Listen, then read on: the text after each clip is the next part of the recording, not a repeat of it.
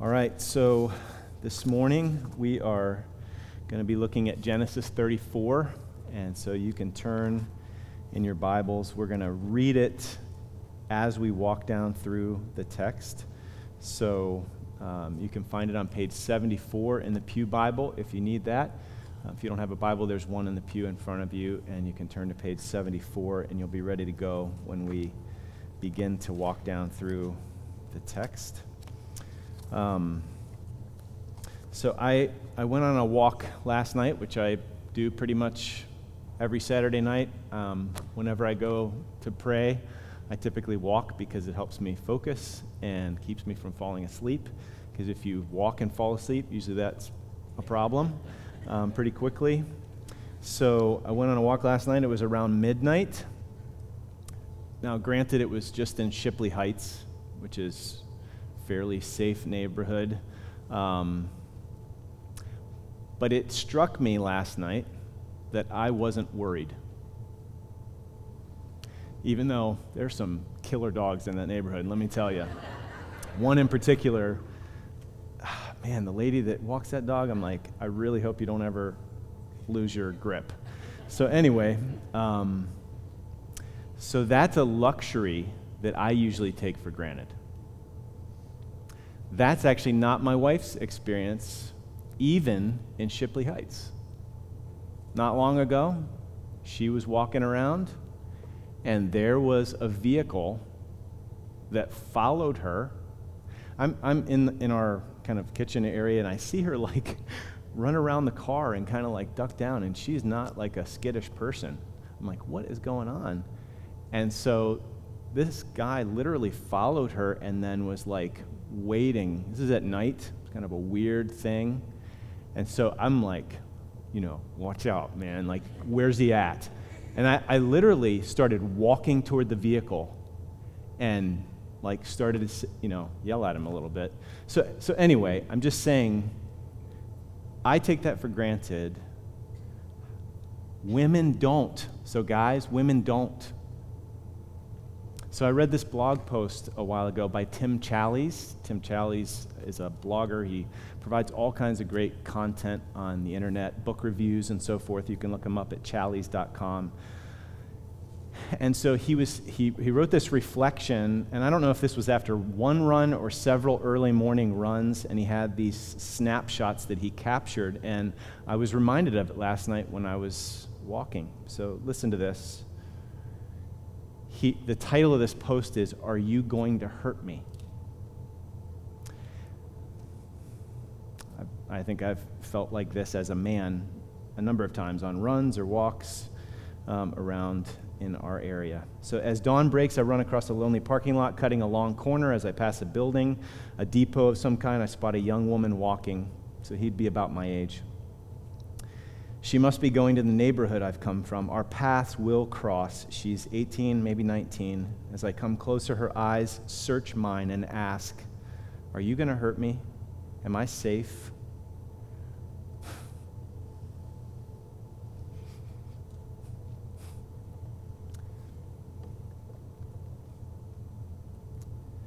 Hurt you? I hear my mind say. I'm called to love you more than I love myself. How could I ever hurt you? I'm grieved that the world is this way, that the world has become this way. I smile, what I hope is an assuring smile, and nod as I pass by. Second one, pitch darkness, lit only by sporadic streetlights and occasional headlights. I run one of my new routes. Obviously, these are different runs, sorry. Down a brutal hill, back up, down, up and down. A woman in her 50s, perhaps, is on the sidewalk ahead of me. I approach her, the hill's steep grade propelling me almost to a sprint. She hears or senses me coming. She clutches something in her hand. Her body tenses, flinches a little. I think, I won't harm you. I would never harm you. I live by an ethic that says I need to be willing to die for you, even though I don't know you. Between breaths, I say, "Good morning," as cheerfully as I can. I continue down the hill, and by the time I loop back, she's gone. Third, I am far down a lonely walking path, a brilliant running path, forest on both sides. A teen girl approaches on her bike. She's all alone, far from anyone but me. She sees me. She digs into her pedals. urging her bike to go just a little bit faster. I see what looks like uncertainty in her eyes. Or is it fear? I think it's fear.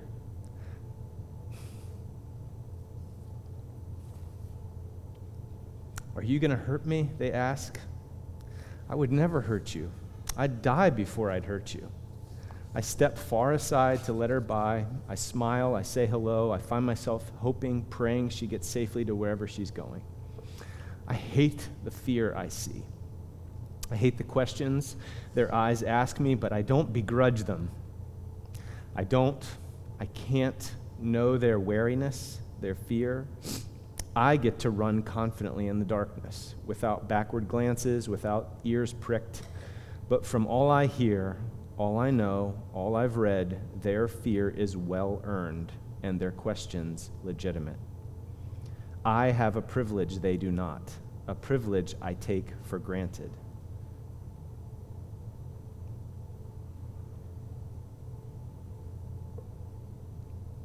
I'm haunted by words from Karen Swallow Pryor, a tweet. Running on a deserted road today, I came upon an unfamiliar vehicle pulled over, trunk open, man standing next to it waving to me.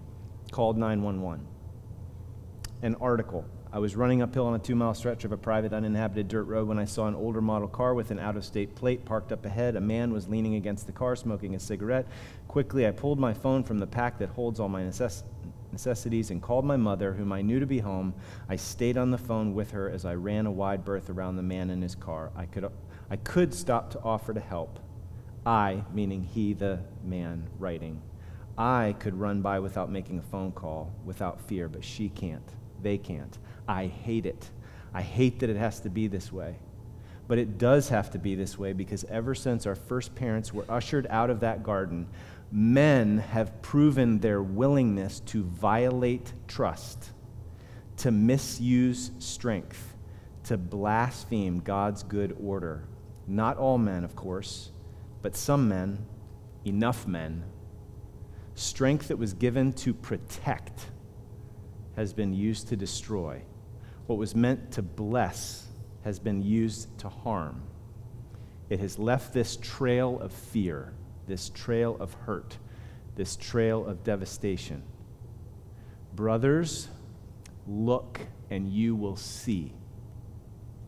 And when you see, you are on your way to acknowledging and perhaps even gaining a glimmer of understanding. The fear is there, the fear is real. Let's pray as we begin to dive into Genesis 34.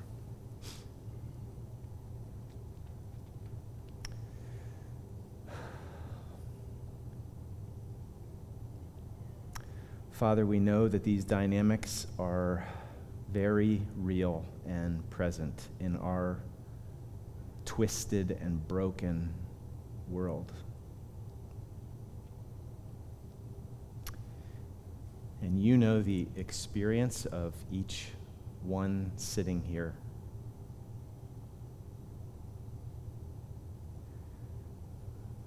We most certainly have victims among us. We may also have victimizers among us, perpetrators.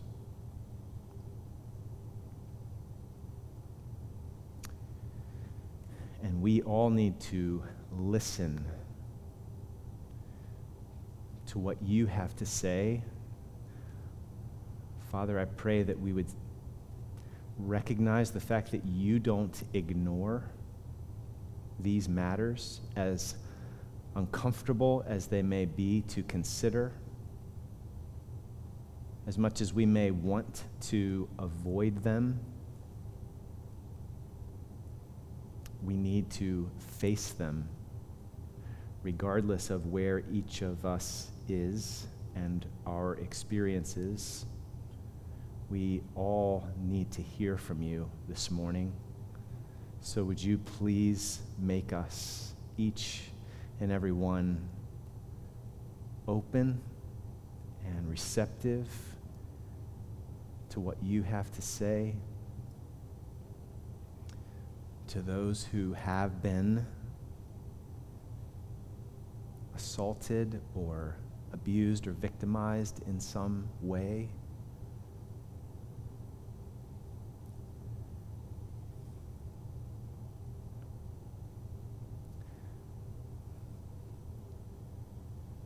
Would you please enable them to hear from you your assessment of these wicked things, that you are not indifferent or ambivalent to them? Would you enable them to be open to hear of your justice and your love and care, your heart?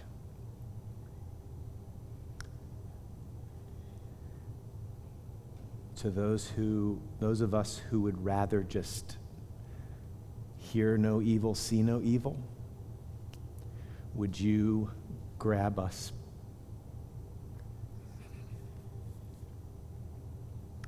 by the cheeks and look us in the eyes and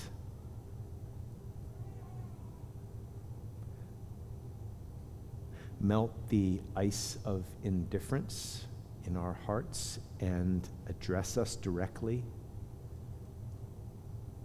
that we would have your mind and heart on these matters, and that we would become your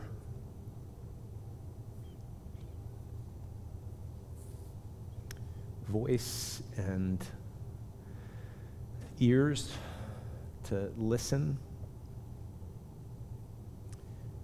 your hands and feet, compassion and care and love tangibly experienced by those who are desperately in need of it.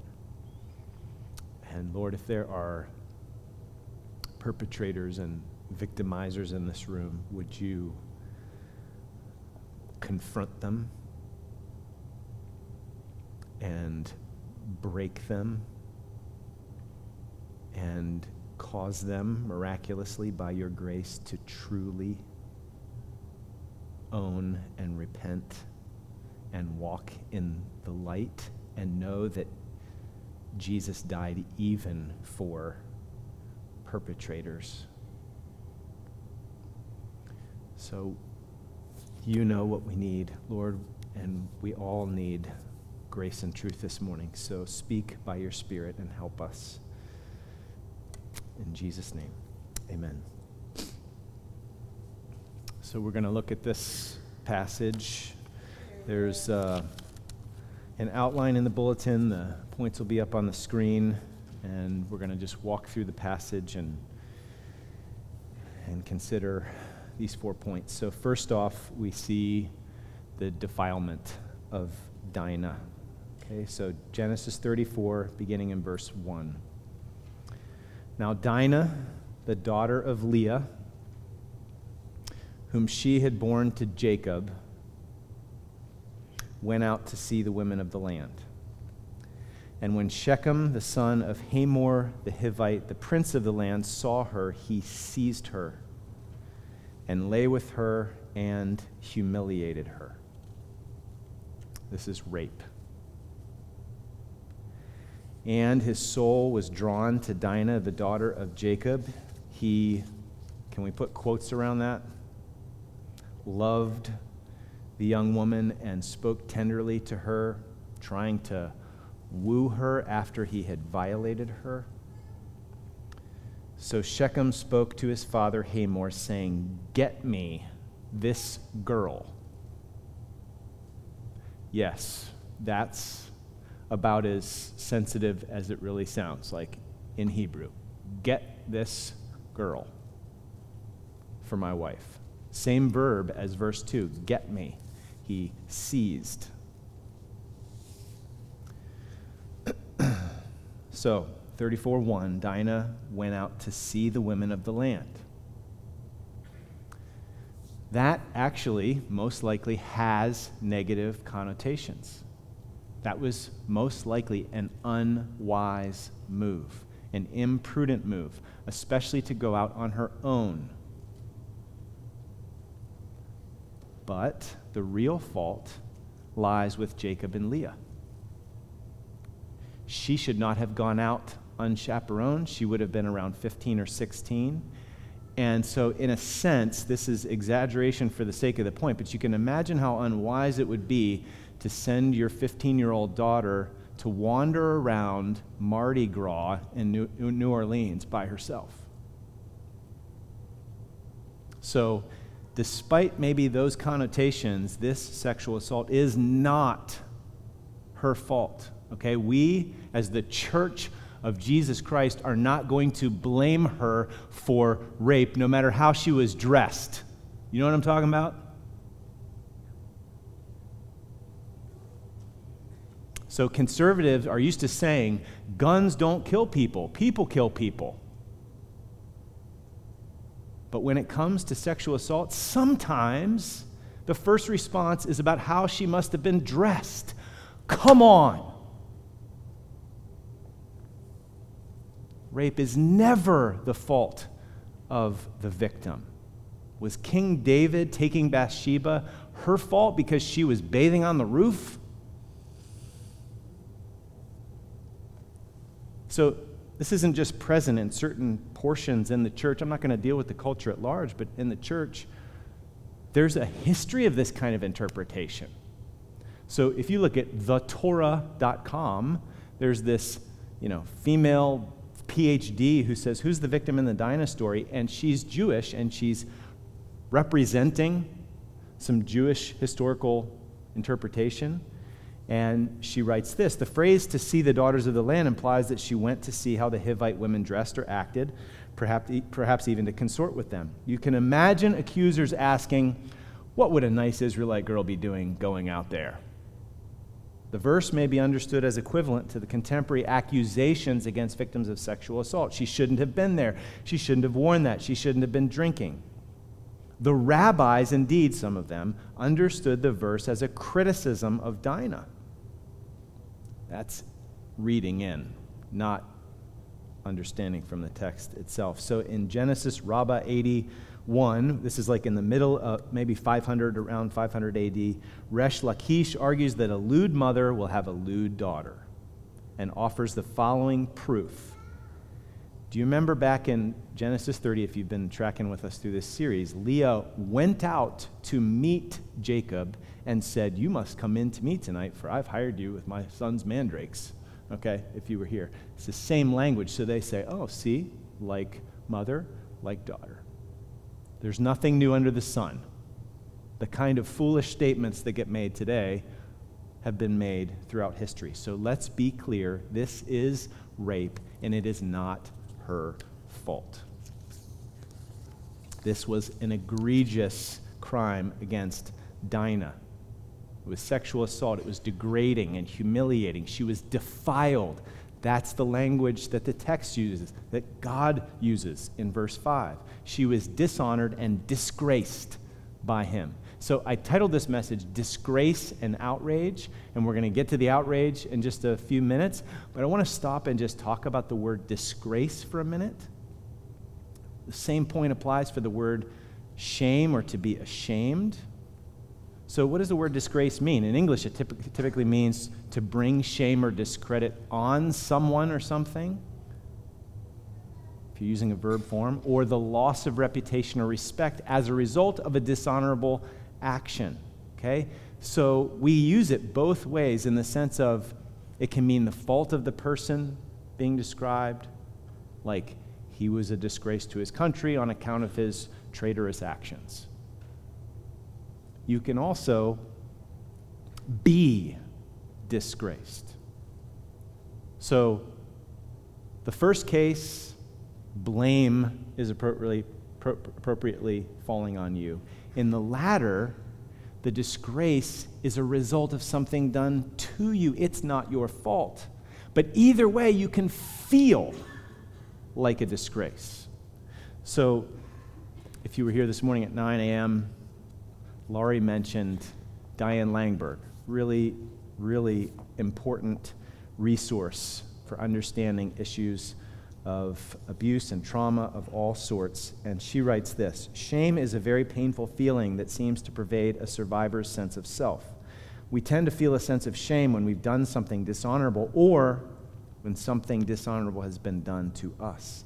Survivors often tell me, she's been counseling for 40 years, so she has lots of experience with survivors. Survivors often tell me they feel trashed. They feel a loss of dignity and a lack of self-respect.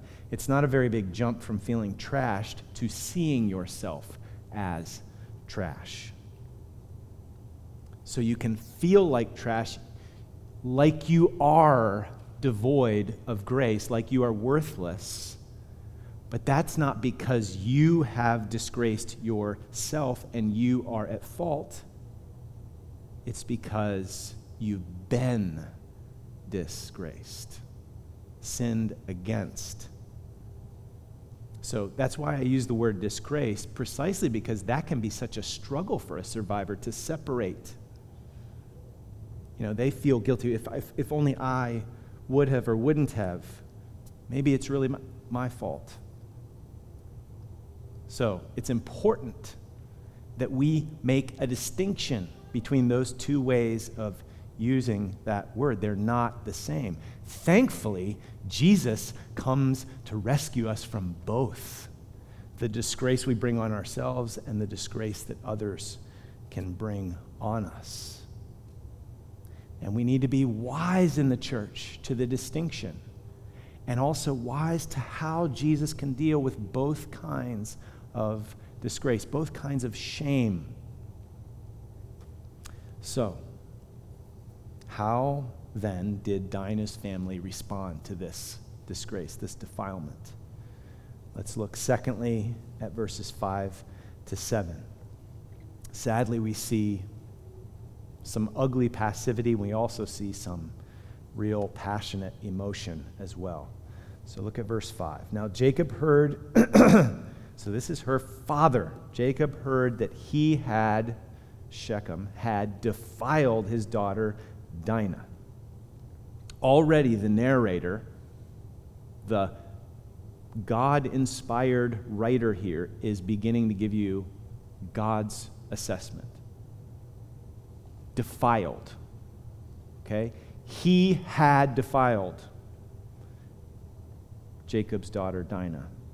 But his sons were with his livestock in the field, so Jacob held his peace until they came. And Hamor, the father of Shechem, went out to Jacob to speak with him.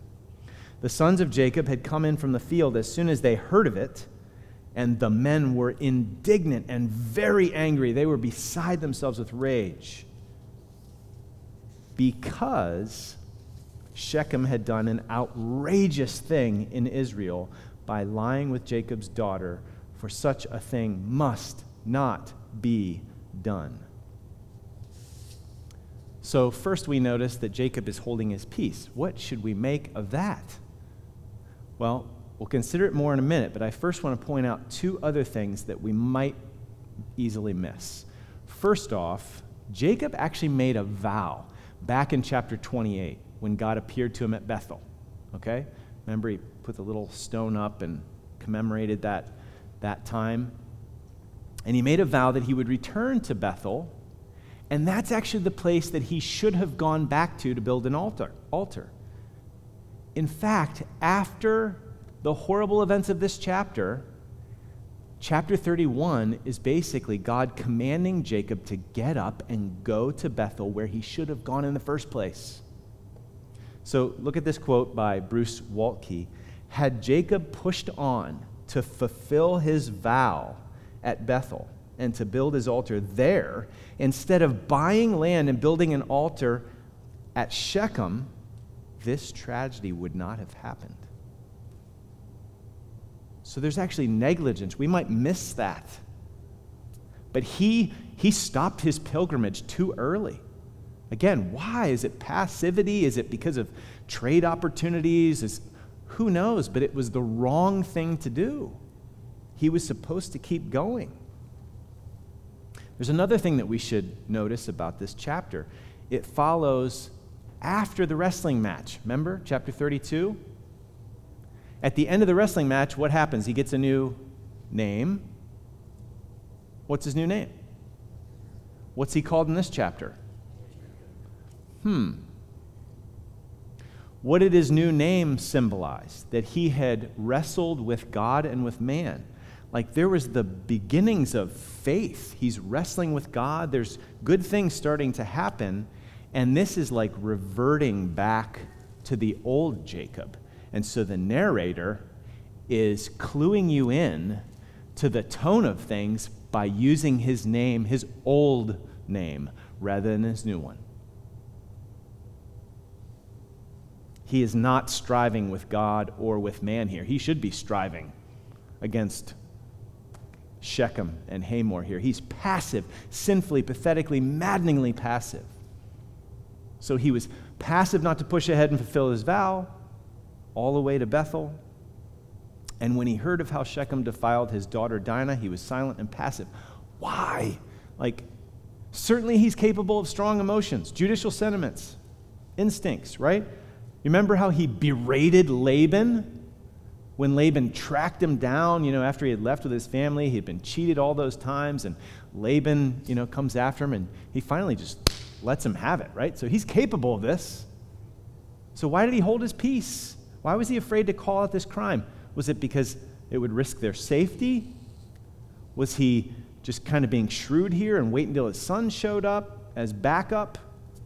Was he indifferent to the suffering of an unwanted daughter? This is the daughter of Leah, the whole crazy circus with Leah and her maidservant and Rachel and her maidservant. What if this daughter had been born to Rachel? Do you think it might have been any different? So listen, the true disgrace in this passage already as we see it lies with Jacob in the way that he's handling things. It's disgraceful. So did you note what happens when Hamor, Shechem's father, comes out to talk to Jacob? Look at it there. Verse 6.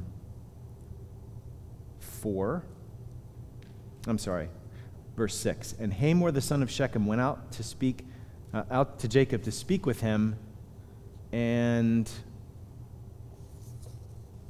the sons really are the ones that are active. Jacob's sons do the talking. So we don't actually find much righteous response from Jacob.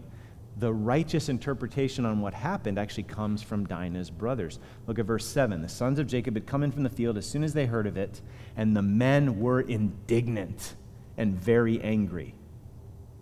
Those are righteous responses to this. Because, in Hebrew, hardly ever do you get because explanations. And when you do, it's boldface underlined. God's saying, here's what's going on. I'm going to give you my perspective on this. So it's because this is an outrageous thing. This must not be done. When it says that those brothers were indignant, the last time we heard that term, or deeply grieved, it's back in Genesis 6:6, when the Lord regretted that he had made man on the earth, and it grieved him to his heart before he sent the flood. This is a godly response here. So this kind of seizing a wife, there are some indications that there was some normalcy to it, sadly, in Canaan. But this is not okay with the people of Israel, with the people of God. That's what's going on here. This is outrageous. This must not be done.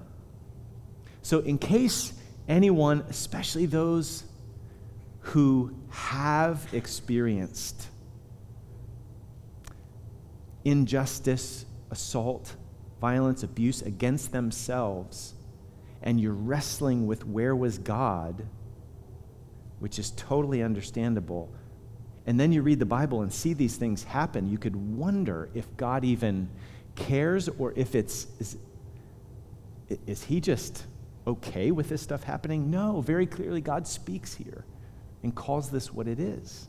So another commentator, Alan Ross, summarizes it well like this. quote is up here. By describing the defilement as an outrageous thing, the text portrays it as a godless act that polluted the family. Such a sexual crime was an infamous deed, a sacrilege incriminating the whole community. It ought not to be done. The nation of Israel could in no way tolerate such blatant violations of God's moral law. The words of the sons thus put the crime in its true light. So, how should they respond then? How will they respond? Point number 3, we'll look at the rest of the text here in verses 8 to 31. Deception and revenge. But Hamor spoke with them, saying, the soul of my son Shechem, so this is Shechem is the man who raped Dinah. Hamor's the father. He spoke with them, saying, the soul of my son Shechem longs for your daughter. You notice he doesn't apologize. Just goes right into, hey, can we work this out? You know, little treaty, marriage, bride price, what do we need to do? Please give her to him to be his wife. Make marriages with us. Give your daughters to us. Take our daughters for yourselves. So it's not just this marriage, it's a peaceful treaty, marriage treaty. Like we're going to be one people. We're going to become one people. You shall dwell with us. The land shall be open to you. Dwell and trade in it and get property. Shechem, he's there, also said to her father and to her brothers, let me find favor in your eyes. And again, as if it was okay for him to treat her this way. There's no apology. Let me find favor in your eyes, and whatever you say to me I will give. Ask me for as great a bride price and gift as you will, and I will give whatever you say to me. Only give me the young woman to be my wife. The sons of Jacob answered Shechem. Again, Jacob is silent. He's passive here once again. The sons of Jacob answered Shechem and his father Hamor deceitfully, because he had defiled their sister Dinah. They said to them, we cannot do this thing, to give our sister to one who is uncircumcised, for that would be a disgrace to us. Only on this condition will we agree with you, that you will become as we are by every male among you being circumcised. Then we will give our daughters to you, and we will take your daughters to ourselves, and we will dwell with you and become one people. But if you will not listen to us and be circumcised, then we will take our daughter, and we will be gone. So we have to call this what it is, too. This is a really ugly, sacrilegious use of the covenantal sign. It's chapter 17. God gives the sign of circumcision as a sign of the covenant. It was intended to be a sign of the merciful covenant of God and evidence of the faith of his people. But here, it's a symbol of how they're going to take vengeance into their own hands. Verse 18, their words pleased Hamor and Hamor's son Shechem, and the young man did not delay to do the thing because he delighted in Jacob's daughter. Now he was the most honored of all his father's house. So Hamor and his son Shechem came to the gate of their city and spoke to the men of their city, saying, these men are at peace with us. Let them dwell in the land and trade in it, for behold, the land is large enough for them. Let us take their daughters as wives, and let us give them our daughters. Only on this condition will the men agree to dwell with us to become one people, when every male among us is circumcised as they are circumcised. Will not their livestock and their property and all their beasts be ours? Only let us agree with them, and they will dwell with us. Doesn't even mention the marriage to Dinah. Just this is a little bit of spin. So there's like a double deception going on. Jacob's sons deceiving Hamor and Shechem, and Hamor and Shechem deceiving the men of the city. Just, hey, this is in your best interest, you know. And I'm thinking of everybody's best. No, he wants to marry Dinah. So they're spinning it. Just selfishness, left, right, and center. Verse 24, and all who went out of the gate of his city listened to Hamor and his son Shechem, and every male was circumcised, all who went out of the gate of his city. It's kind of a phrase that means anyone who could bear arms, who would go out on behalf of the city to fight.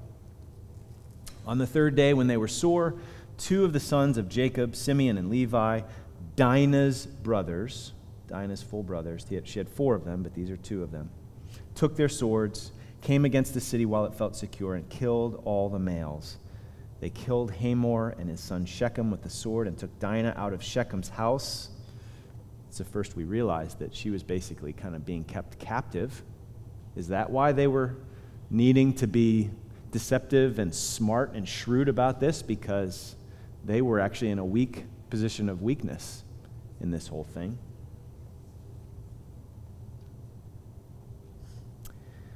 Took Dinah out of Shechem's house and went away. The sons of Jacob came upon the slain, plundered the city because they had defiled their sister.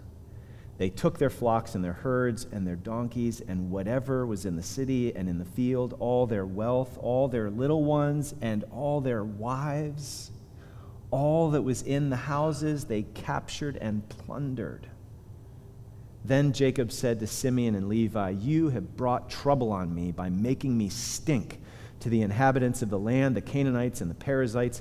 My numbers are few, and if they gather themselves against me and attack me, I shall be destroyed, both I and my household." I mean, where is Jacob's moral outrage? Do you see how he responds? Do you see what he says? He doesn't rebuke them for their deceit. He doesn't rebuke them for their bloodthirsty, unjust revenge out of proportion. The focus of his rebuke totally misses the point. It's trouble on me. Oh, and then he throws in the household at the end. What about Dinah? He says nothing about Dinah. What about the injustice of this bloody massacre? What about the plundering of the city? So Hamilton makes a really brief and powerful summary statement. His concerns are tactical and strategic rather than ethical. That is disgraceful. Verse 31, but the brothers said, "Should he treat our sister like a prostitute?" So even though these brothers have gone way over the line, taking vengeance into their own hands, who does the author give the last word in this chapter? He gives it to the statement of the brothers. And Jacob can't counter it. He's silent in response. So, okay. It's heavy. If we step back, we just see smoking wreckage, just disgusting selfishness all around in this passage. Obviously in Shechem, but also in Jacob, in the way Shechem and Hamor communicate to the townsmen, in the way the brothers loot and plunder the city. So this chapter, sadly, is about the rape of Dinah and the rape of the city. What do you do with this mess? Well, we should feel the way we feel. We should be disgusted. We should look around in despair and say, what can be done in this wretched, broken world, this like scorched earth, like left, right, and center? Are you tired of just turning on the news or hitting your news app and hearing of one more just violent scenario here, one more sexual assault there, one more person who's exposed for, abuse of this kind? Like, aren't you tired of that? Like, what hope is there? You can only kind of live so long, in this little isolated bubble, or you can keep running to avoid it, but pretty soon it's going to strike pretty close. What hope is there? So some thoughts as we try to process this passage and deal with our own hearts and deal with God and learn how to deal with life in this broken, messed up, twisted world. So first, listen to the silence. What hope is there? There is hope. It's pointed to in this passage, and it actually is found if you begin to listen to the silence. the silence in this passage actually speaks pretty loudly. So, first, we need to listen. We need to listen to the silence of Dinah. So, again, Hamilton, this commentator, he says, throughout all of this violence and vendetta, not one word has been heard from Dinah. She is abused, avenged, spoken about, delivered, but she never talks. So if you were here at 9 o'clock, you heard Laurie mention the fact that when you suffer abuse,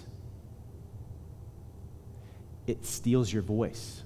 You lose your voice. Trauma silences the voice of the victim. It takes away their voice. No one seemed to listen. Their protest didn't matter. Maybe your protest didn't matter. And then you have no words to describe what you've been through.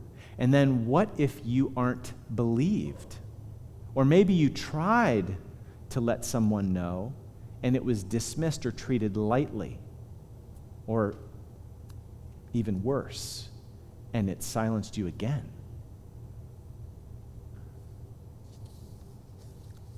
So we must listen. We need to learn to listen to the voice of victims. Give space. Be willing to listen. Sadly, the church often doesn't listen well. Or we're too quick to speak when we ought to be silent. Or we're silent on the suffering of victims when we ought to speak out against injustice and call it what it is rather than ignoring it as if it doesn't happen. As if these statistics that are on this resource sheet that was passed out, they're staggering. If it's really true that 1 in 4 to 1 in 3 women are abused, is it before the age of 18? How many people in this room? How many people in our church? How many people does this touch? And if we're not talking about this, is this really a safe place for me to risk saying what I have been through? We need to learn to listen. Her silence speaks loudly. Have you ever heard a sermon on Genesis 34? I never have. Did you want to hear this one? Did you read that email? You know, you're reading your emails on Friday, right? Did you read that email and you're like, Maybe that's a commentary. Maybe there's something to learn there. A parable even. Why do we not want to read Genesis 34 or hear a sermon on it? We want to walk quickly from Genesis 33 to 35. Hear no evil, see no evil, turn a blind eye. But when we avoid it, we aren't listening to God. We want to avoid it, but God won't let us. That's why it's in the Bible. That's why Genesis 34 is here, because we need to listen to everything that this chapter is saying. God doesn't want us to turn away from Dinah and from facing the fact that these kind of crimes and assaults against souls and bodies have taken place all around us, do take place all around us, have taken place to some of us. So here, those of us, me walking through the neighborhood last night, I have the luxury of not being afraid. Some of us have the luxury of skipping Genesis 34. And we've done it for a long time.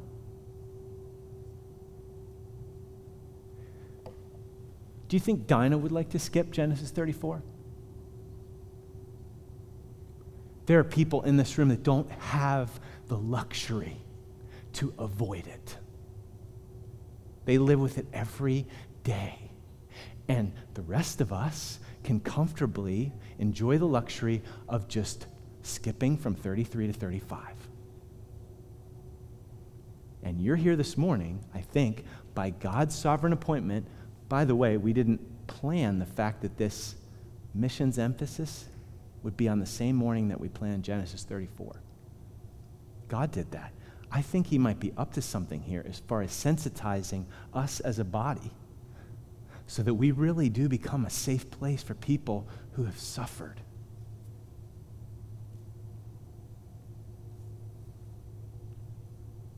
So only we who have not been abused or assaulted have the luxury of avoiding this chapter. But those who have been assaulted and abused have had to deal with not only the first injustice, but our typical, it's too typical, avoidance of this chapter, of these issues. Our avoidance of their suffering, our silence. So there's another silence we need to listen to and we need to address. The church is filled with people who turn away from this kind of suffering. It can't continue to be that way. So we need to listen to Psalm 34. There is grace shining in this dark passage. Here it is. God sees Dinah, and he wants all of us to see her. God's not turning his face after, turning away, after this horrible act of defilement. He's acknowledging her as the victim of violation and making it clear that this was wicked and that the fault lies with Jacob and with Shechem. The brothers have different kind of culpability. So, I don't know about you. I don't want this chapter to be in the Bible. I didn't want to preach this sermon, but then I'm rebuked and saying, wait, no, we've got to preach on Genesis 34.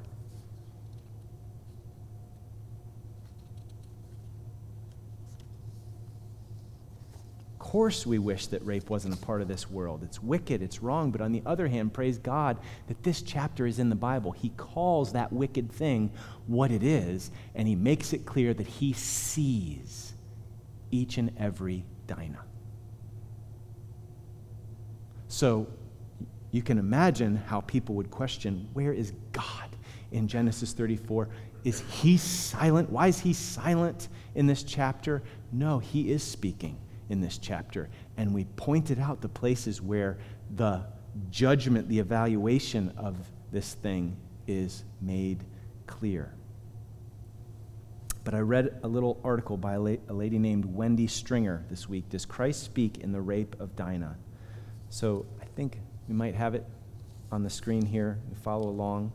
I think this is helpful. When we witness Dinah's violation and betrayal, watch revenge unfold in the name of justice, wrestle with the seeming silence of God, and search for answers, we hope for someone who will do better, someone who can save Dinah.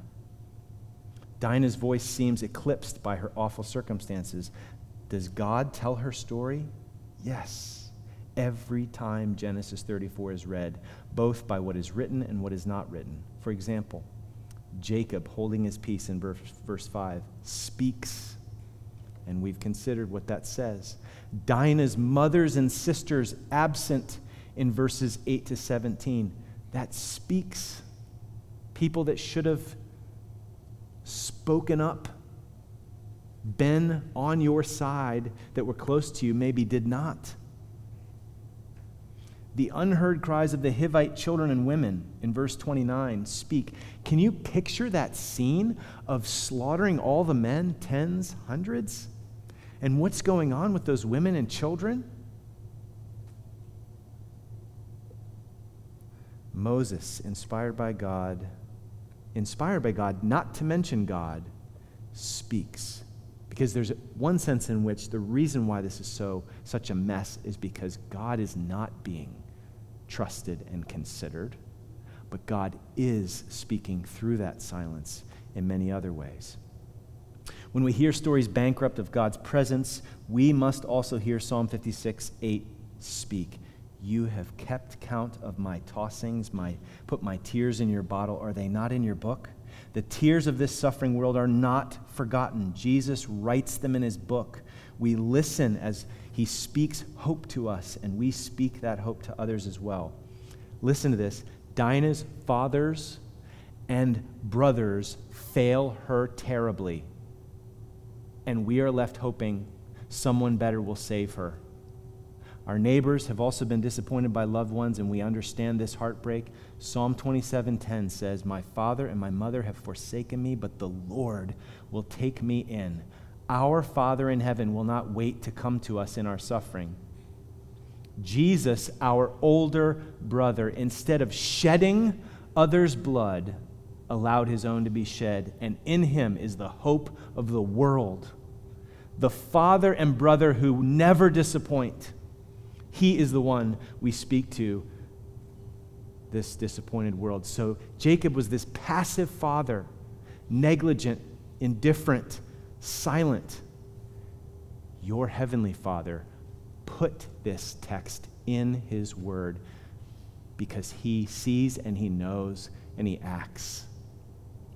And these brothers take matters into their own hands, justice and vengeance. Jesus was completely cut down for us. And ultimately, justice will be done in the end for anyone. Nobody's getting away with anything in this universe. The lack of justice compels us to look to God, to the God of Dinah's story, he who will not let the cries of the oppressed go unheard or unanswered. Psalm 10:17-18 says, O Lord, you hear the desire of the afflicted. You will strengthen their heart. You will incline your ear to do justice to the fatherless and the oppressed, so that man who is of the earth may strike terror no more. For those who have struck terror and, like Shechem, refuse to grieve over sin and admit guilt, judgment will be terrible and final. So justice is coming, and Jesus took our sin so that hope can be ours as well. So just one final word here of exhortation to us as a church before we sing a final song and close. You have Jacob and you have passivity. You have the brothers, righteous anger, but falling over into ugly, bloodthirsty vengeance. So do you see how both of those are wrong reactions here? Instead, this path of not passivity, but active justice and compassion, moving toward, not running away from, avoiding, shrinking back. So active justice and compassion, listening, loving, moving toward people who have suffered and are suffering, and then not taking matters into our own hands, waiting on the Lord for ultimate justice and vengeance. Okay, so not passivity, not silence. We must speak up, we must listen, we must believe. We'll believe you. If you've gone through this, you've never talked to somebody, we will listen to you, we will believe you. Talk to Laurie. Talk to Miriam. If you weren't here at 9 o'clock, listen. We'll send out the link to the seminar they did at 9 o'clock. And we want to care for you. This may be something that you buried years ago and you just threw away the key. But the Lord wants to bring healing to you. So we want to be a safe place here. So not passive, not trying to take matters in your own hands. Instead, this Christ-like path of active compassion and love and also justice, but not sliding into vengeance. So as the musicians come up, we'll sing our final song. Just listen to the words of this song by Andrew Peterson that Tyler pointed out to me this week. I think it just is hope-giving and encouraging. It's called Rise Up. So that's not the song we're going to sing, but it's just an encouraging song. Just as we look around the smoking wreckage in this broken world, listen to the words of this song, and then we're going to close by singing, Yet Not I, but Christ Through Me. So, every stone that makes you stumble and cuts you when you fall, every serpent here that strikes your heel to curse you when you crawl, the King of love one day will crush them all. And every sad seduction and every clever lie, every word that woos and wounds the pilgrim children of the sky, the King of love will break them by and by. And you will rise up in the end. You will rise up in the end. I know the night is cruel, but the day is coming soon where you will rise up in the end. If a thief had come to plunder when the children were alone, if he ravaged every daughter and murdered every son, would not the Father see this? Would not his anger burn? Would he not repay the tyrant in the day of his return? Await the day of his return, because he will rise up in the end. He will rise up in the end. I know you need a Savior. He's patient in his anger, but he will rise up in the end. And when the stars come crashing to the sea, when the high and mighty fall down on their knee, we'll see the sun descending in the sky. The chains of death will fall around your feet, and you will rise up in the end. You will rise up in the end. You will rise up in the end.